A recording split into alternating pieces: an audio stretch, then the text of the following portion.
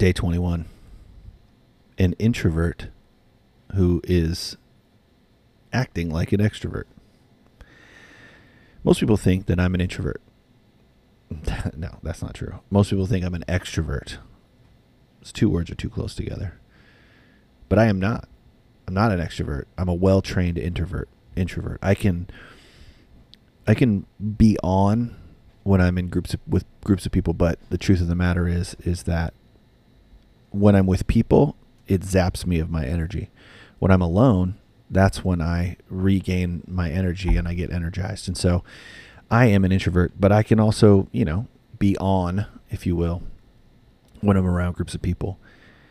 I think that there's something really interesting about the concepts of introverts and extroverts. And when I kind of run through my friendships in my mind, right off the bat, it's pretty easy for me to have an opinion about which person is which.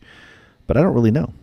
At the end of the day, I don't know if they're just a well-trained introvert and they're loud and obnoxious like me, but really it's exhausting, or are they getting their energy from the crowds? And there are people that really do that. There are people that get their energy in a crowd. I'm not that person.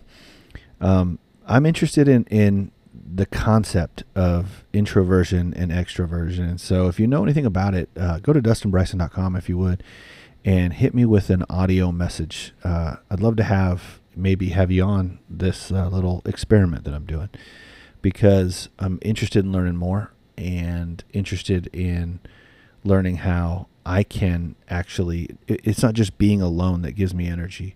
What are some other practices that I can do to grow, but also to energize faster?